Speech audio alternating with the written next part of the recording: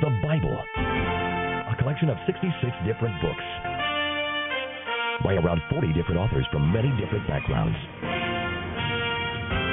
There were kings and shepherds, soldiers, fishermen, doctors, poets and farmers. Some were young, some old, some rich, and some poor. And they wrote, each reflecting his own personality and style, from a wide variety of life circumstances, all the way from palace thrones and bedrooms to the dungeons down in the palace basement, from seashores to mountaintops, and to the backsides of dry desert wastelands. In their books, the writers issued hundreds of specific future prophecies, all perfectly fulfilled or awaiting fulfillment. And they discuss every aspect of human life, hundreds of complicated and controversial topics. And yet, there is a unity and consistency of message in the Bible, from start to finish, that is nothing short of miraculous. Throughout history and today, millions of people around the globe call this book the Holy Bible, the very Word of God. It claims to be a self-revelation of the Supreme Being, the Creator Himself, stepping out of eternity into time and space to tell us and show us what He is like, and to let us know His plan for our lives, here on earth and in the hereafter. The Bible Live with Sophie Dollar is your chance to actually hear, discuss, and decide for yourself about this book, the Bible. Stay tuned, and at the very least, you'll hear the beauty, wisdom, romance, adventure, and intrigue of the world's greatest literature, the best-selling, most translated book of all history. But more importantly, God Himself just might speak to your heart and change your life forever.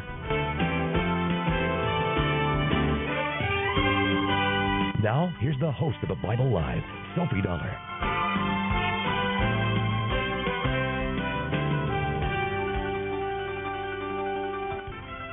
Welcome to the Bible Live.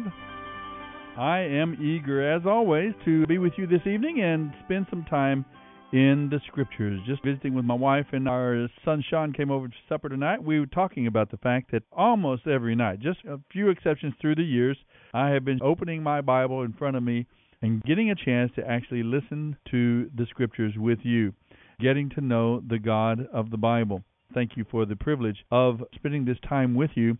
I hope you'll let fellow believers know, your friends, your family members, your neighbors, people you work with, folks you go to school with, your church, Sunday school class.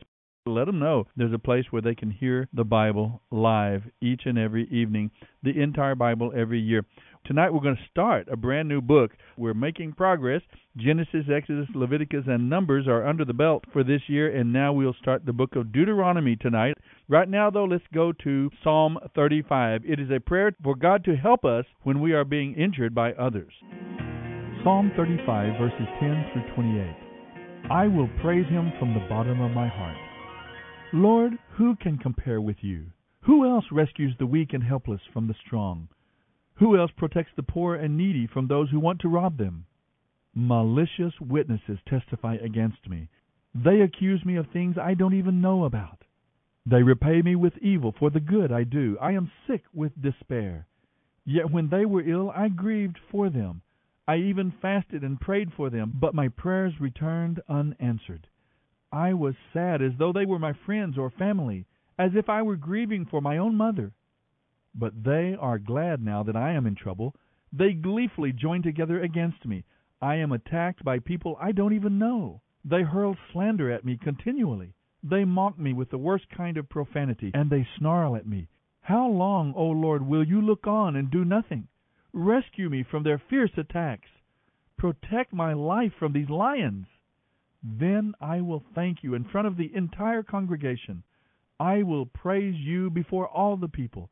Don't let my treacherous enemies rejoice over my defeat. Don't let those who hate me without cause gloat over my sorrow. They don't talk of peace. They plot against innocent people who are minding their own business. They shout that they have seen me doing wrong. Aha, they say, aha! With our own eyes we saw him do it. Oh, Lord, you know all about this. Do not stay silent. Don't abandon me now, O Lord. Wake up. Rise to my defense. Take up my case, my God and my Lord. Declare me not guilty, O Lord my God, for you give justice. Don't let my enemies laugh about me and my troubles.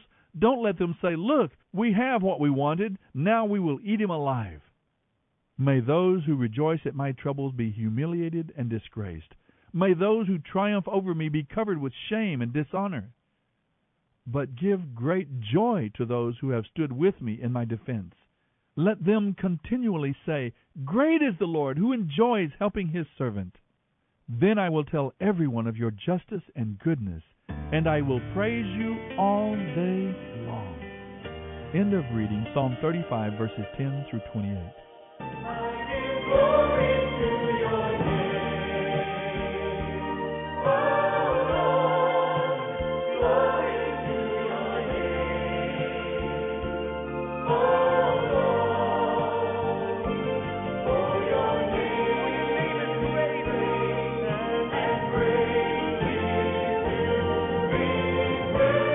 You're listening to the Bible Live with Soapy Dollar.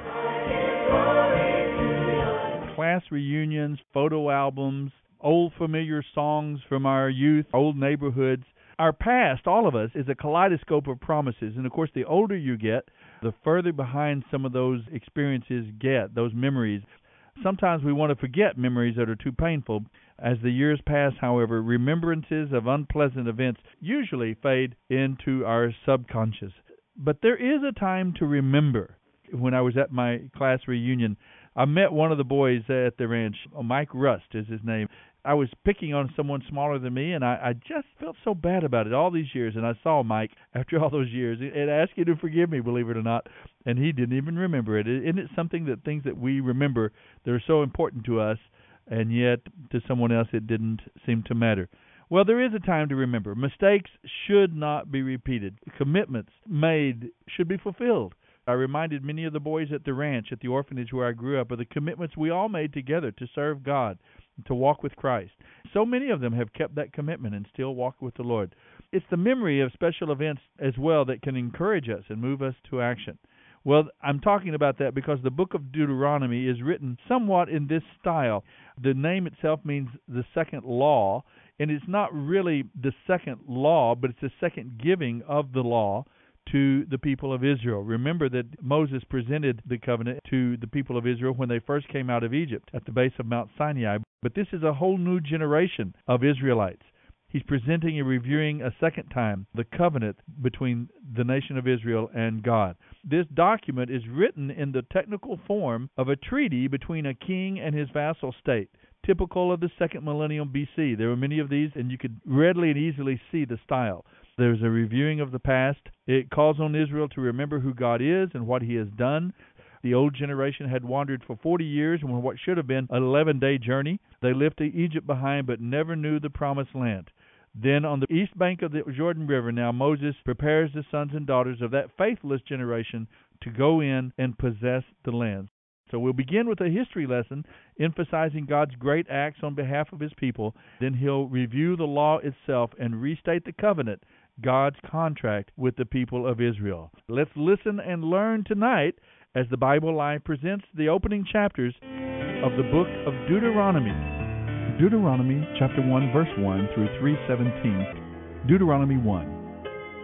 This book records the words that Moses spoke to all the people of Israel while they were in the wilderness east of the Jordan River. They were camped in the Jordan Valley near Suf, between Paran on one side and Tophel, Laban, Hazeroth, and Dizahab on the other.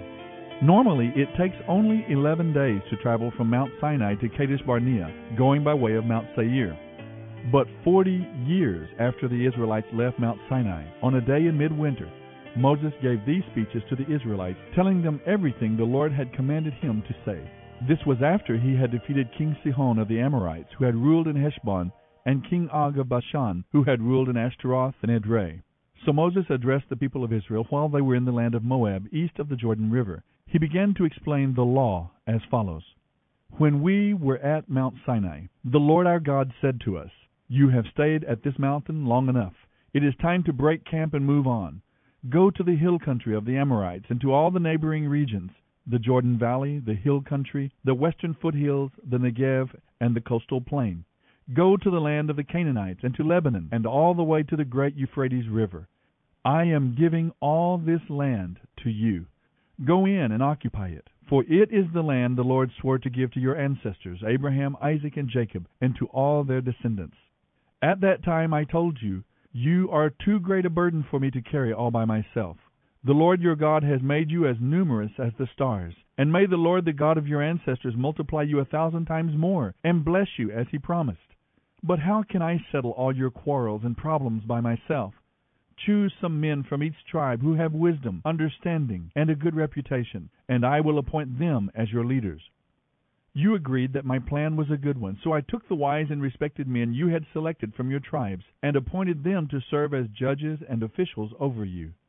Some were responsible for 1,000 people, some for 100, some for 50, and some for 10. I instructed the judges, you must be perfectly fair at all times, not only to fellow Israelites, but also to the foreigners living among you. When you make decisions, never favor those who are rich. Be fair to lowly and great alike. Don't be afraid of how they will react, for you are judging in the place of God. Bring me any cases that are too difficult for you, and I will handle them. You're listening to the Bible live with Soapy Dollar. And at that time I gave you instructions about everything you were to do. Then, just as the Lord our God directed us, we left Mount Sinai and traveled through the great and terrifying wilderness, which you yourselves saw, and headed toward the hill country of the Amorites. When we arrived at Kadesh Barnea, I said to you, you have now reached the land that the Lord our God is giving us. Look, he has placed it in front of you. Go and occupy it as the Lord the God of your ancestors has promised you. Don't be afraid. Don't be discouraged. But you responded, first let's send out scouts to explore the land for us. They will advise us on the best route to take and decide which towns we should capture. This seemed like a good idea to me, so I chose 12 scouts, one from each of your tribes. They crossed into the hills and came to the valley of Eshcol and explored it. They picked some of its fruit and brought it back to us. And they reported that the land the Lord our God has given us was indeed a good land. But you rebelled against the command of the Lord your God and refused to go in. You murmured and complained in your tents and said, the Lord must hate us, bringing us here from Egypt to be slaughtered by these Amorites. How can we go on? Our scouts have demoralized us with their report. They say that the people of the land are taller and more powerful than we are, and that the walls of their towns rise high into the sky. They have even seen giants there, the descendants of Anak. But I said to you, don't be afraid. The Lord your God is going before you. He will fight for you, just as you saw him do in Egypt. And you saw how the Lord your God cared for you again and again here in the wilderness, just as a father cares for his child. Now he has brought you to this place. But even after all he did, you refused to trust the Lord your God, who goes before you, looking for the best places to camp, guiding you by a pillar of fire at night and a pillar of cloud by day. When the Lord heard your complaining, he became very angry. So he solemnly swore, not one of you from this entire wicked generation will live to see the good land I swore to give your ancestors, except Caleb, son of Jephunneh. He will see this land because he has followed the Lord completely. I will give to him and his descendants some of the land he walked over during his scouting mission. And the Lord was also angry with me because of you. He said to me, you will never enter the promised land. Instead, your assistant Joshua, son of Nun, will lead the people into the land. Encourage him as he prepares to enter it. I will give the land to your innocent children. You were afraid they would be captured, but they will be the ones who occupy it. As for you, turn around now and go on back through the wilderness toward the Red Sea. Then you confessed, we have sinned against the Lord. We will go into the land and fight for it as the Lord our God has told us. So your men strapped on their weapons, thinking it would be easy to conquer the hill country. But the Lord said to me, tell them not to attack, for I will not go with them. If they do, they will be crushed by their enemies. This is what I told you, but you would not listen. Instead, you again rebelled against the Lord's command and arrogantly went into the hill country to fight. But the Amorites who lived there came out against you like a swarm of bees. They chased and battered you all the way from Seir to Hormah. Then you returned and wept before the Lord, but he refused to listen. So you stayed there at Kadesh for a long time. You're listening to the Bible live with Soapy Dollar. Deuteronomy 2. Then we turned around and set out across the wilderness toward the Red Sea, just as the Lord had instructed me, and we wandered around Mount Seir for a long time. Then at last the Lord said to me, you have been wandering around in this hill country long enough. Turn northward. Give these orders to the people. You will be passing through the country belonging to your relatives the Edomites, the descendants of Esau, who live in Seir. The Edomites will feel threatened, so be careful. Don't bother them, for I have given them all the hill country around Mount Seir as their property, and I will not give you any of their land. Pay them for whatever food or water you use. The Lord your God has blessed everything you have done, and has watched your every step through this great wilderness. During these 40 years the Lord your God has been with you, and provided for your every need, so that you lacked nothing. So we went past our relatives, the descendants of Esau, who live in Seir, and avoided the road through the Arabah valley that comes up from Elath and Ezion-Geber. Then as we traveled northward, along the desert route through Moab, the Lord warned us, do not bother the Moabites, the descendants of Lot, or start a war with them. I have given them Ar as their property, and I will not give you any of their land. A numerous and powerful race of giants called the Emites had once lived in the area of Ar. They were as tall as the Anakites, another race of giants. Both the Emites and the Anakites are often referred to as the Rephaites, but the Moabites call them Emites. In earlier times the Horites had lived in Mount Seir, but they were driven out and displaced by the descendants of Esau. In a similar way, the peoples in Canaan were driven from the land that the Lord had assigned to Israel. Moses continued, Then the Lord told us to cross the Zered brook, and we did. So 38 years passed from the time we first arrived at Kadesh Barnea until we finally crossed Zered brook. For the Lord had vowed that this could not happen until all the men old enough to fight in battle had died in the wilderness. The Lord had lifted his hand against them until all of them had finally died. When all the men of fighting age had died, the Lord said to me, Today you will cross the border of Moab at Ar, and enter the land of Ammon. But do not bother the Ammonites, the descendants of Lot, or start a war with them.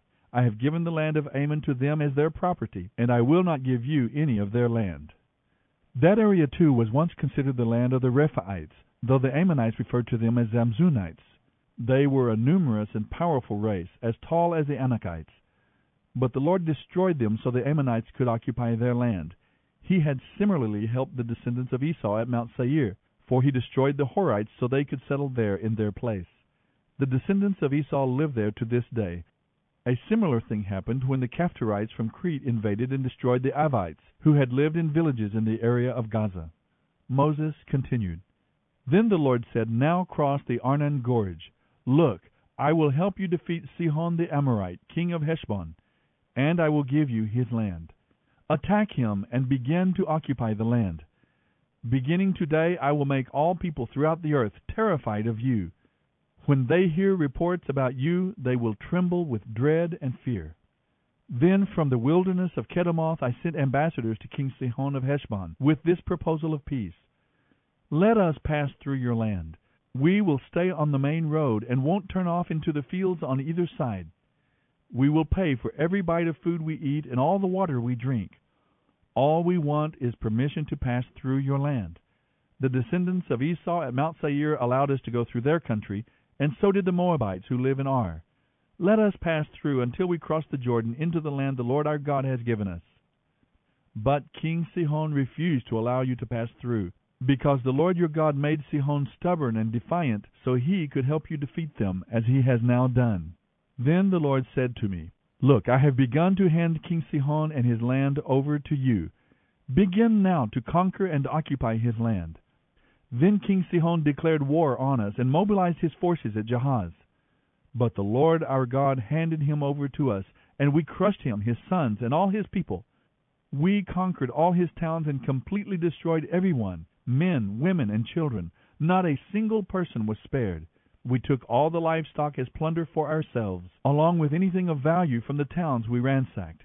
The Lord our God helped us conquer Auror on the edge of Arnon Gorge, the town in the gorge, and the whole area as far as Gilead. No town had walls too strong for us.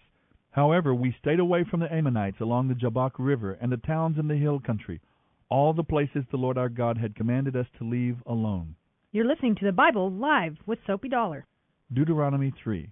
Next we headed for the land of Bashan, where King Og and his army attacked us at Edrei. But the Lord told me, Do not be afraid of him, for I have given you victory over Og and his army, giving you his entire land. Treat him just as you treated King Sihon of the Amorites, who ruled in Heshbon. So the Lord our God handed King Og and all his people over to us, and we killed them all. We conquered all 60 of his towns, the entire Argob region in his kingdom of Bashan. These were all fortified cities with high walls and barred gates. We also took many unwalled villages at the same time. We completely destroyed the kingdom of Bashan, just as we had destroyed King Sihon of Heshbon. We destroyed all the people in every town we conquered, men, women, and children alike, but we kept all the livestock for ourselves, and took plunder from all the towns. We now possessed all the land of the 2 Amorite kings east of the Jordan River, from the Arnon Gorge to Mount Hermon. Mount Hermon is called Syrian by the Sidonians. The Amorites call it Senir. We had now conquered all the cities of the plateau, and all Gilead and Bashan, as far as the towns of Salikah and Edrei, which were part of Og's kingdom in Bashan. Incidentally, King Og of Bashan was the last of the giant Rephaites. His iron bed was more than 13 feet long and 6 feet wide. It can still be seen in the Ammonite city of Rabbah. When we took possession of this land, I gave the territory beyond Aroer along the Arnon Gorge, plus half of the hill country of Gilead with its towns, to the tribes of Reuben and Gad. Then I gave the rest of Gilead and all of Bashan, Og's former kingdom, to the half-tribe of Manasseh. The Argob region of Bashan used to be known as the land of the Rephaites. Jair, a leader from the tribe of Manasseh, acquired the whole Argob region in Bashan, all the way to the borders of the Gershurites and Maacathites. Jair renamed this region after himself, calling it the towns of Jair, as it is still known today. I gave Gilead to the clan of Machir, and to the tribes of Reuben and Gad I gave the area extending from Gilead to the middle of the Arnon Gorge, all the way to the Jabbok River on the Ammonite frontier.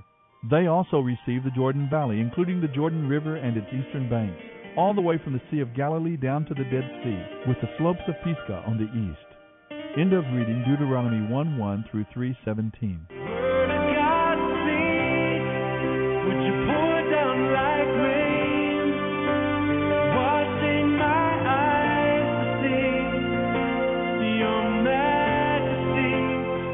Listening to God's talk show, The Bible Live. Hello, everyone. You heard tonight the book of Deuteronomy, chapters 1 through 3. Moses would speak to a group of leaders. They would take his words back and repeat the messages to smaller and smaller groups. The messages were passed along in that way.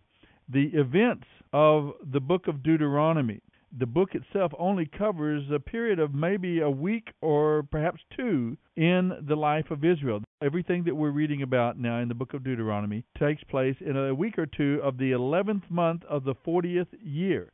The 12th month of that 40th year is spent in mourning for Moses when he dies. And then the Israelites entered the Promised Land the first month of the 41st year after the Exodus. Moses begins his presentation here, and as I've mentioned before, in a very technical format. This is presented in the form of a covenant between a conquering king and his vassal state, a conquered people. It begins with a review of the relationship, the things that had happened.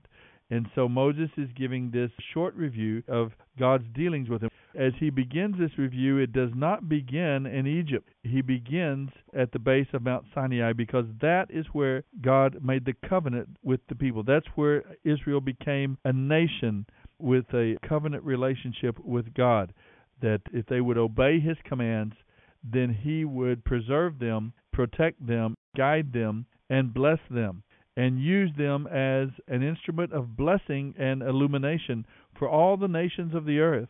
That is fulfilled in part by their witness to the true and living God through the centuries there in Israel. As the empires of the world rose and fell around them, Israel stood there consistently, well, often not so consistently, but always at least a remnant, holding up the image and the vision of the true and living God, a God who is merciful, redemptive, and forgiving, but at the same time holy and just, who condemns sin and who punishes sin.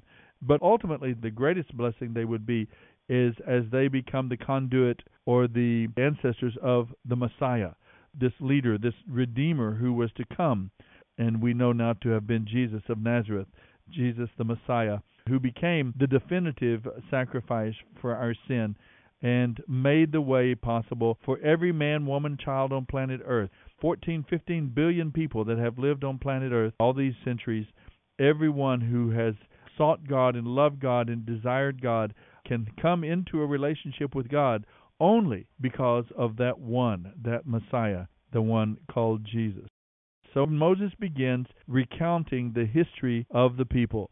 And it's not just a matter of transportation. In fact, it would have taken the Israelites only 11 days to travel from Mount Sinai to Kadesh Barnea. It was an 11-day journey, but they spent 40 years. So you have to understand that his primary goal was not transportation, it was transformation. He was forming and building and shaping a people for himself. He was teaching them who he was, about themselves, people who were fallen, who were sinful, prone to rebellion and doubt, and he gave this rebellious people the law to help them understand their sin and help them understand what God required, and then he made a provision. He taught them through the sacrificial system that it was through mercy and grace that sin has a penalty, but that God was willing to pay that penalty and restore them to a right relationship with him. All of that was picturing the work of the Messiah. The same thing is going on with us. God is working in our world today. He is fashioning and shaping a people for himself. We are ending our program tonight after this reading from the first 3 chapters of the book of Deuteronomy. It's going to be very interesting to read the rest of this covenant. Remember, Deuteronomy means the second law. The giving of the law a second time now to the second generation of Israelites after coming out of Egypt. The great principle is that they were brought out of Egypt to go into the promised land. You're not just out of sin so you can go to heaven. You're out of sin so that you can now begin to walk as God's people, as free people, as a holy people, glorifying to the Lord. That is the purpose we've been redeemed. I hope that you'll live and walk in that truth. We'll see you next time here on the Bible Live. The Bible Live with Sophie Dollar. Sophie reads from the New Living Translation by Tyndale House Publishers. The Bible Live is dedicated to helping promote spiritual revival across America, and your financial support is needed. Please mail your tax-deductible gift to the Bible Live, Post Office Box 18888. That's the Bible Live, P.O. Box 18888, San Antonio, Texas 78218. You may also make credit card donations at the ministry website, thebiblelive.com.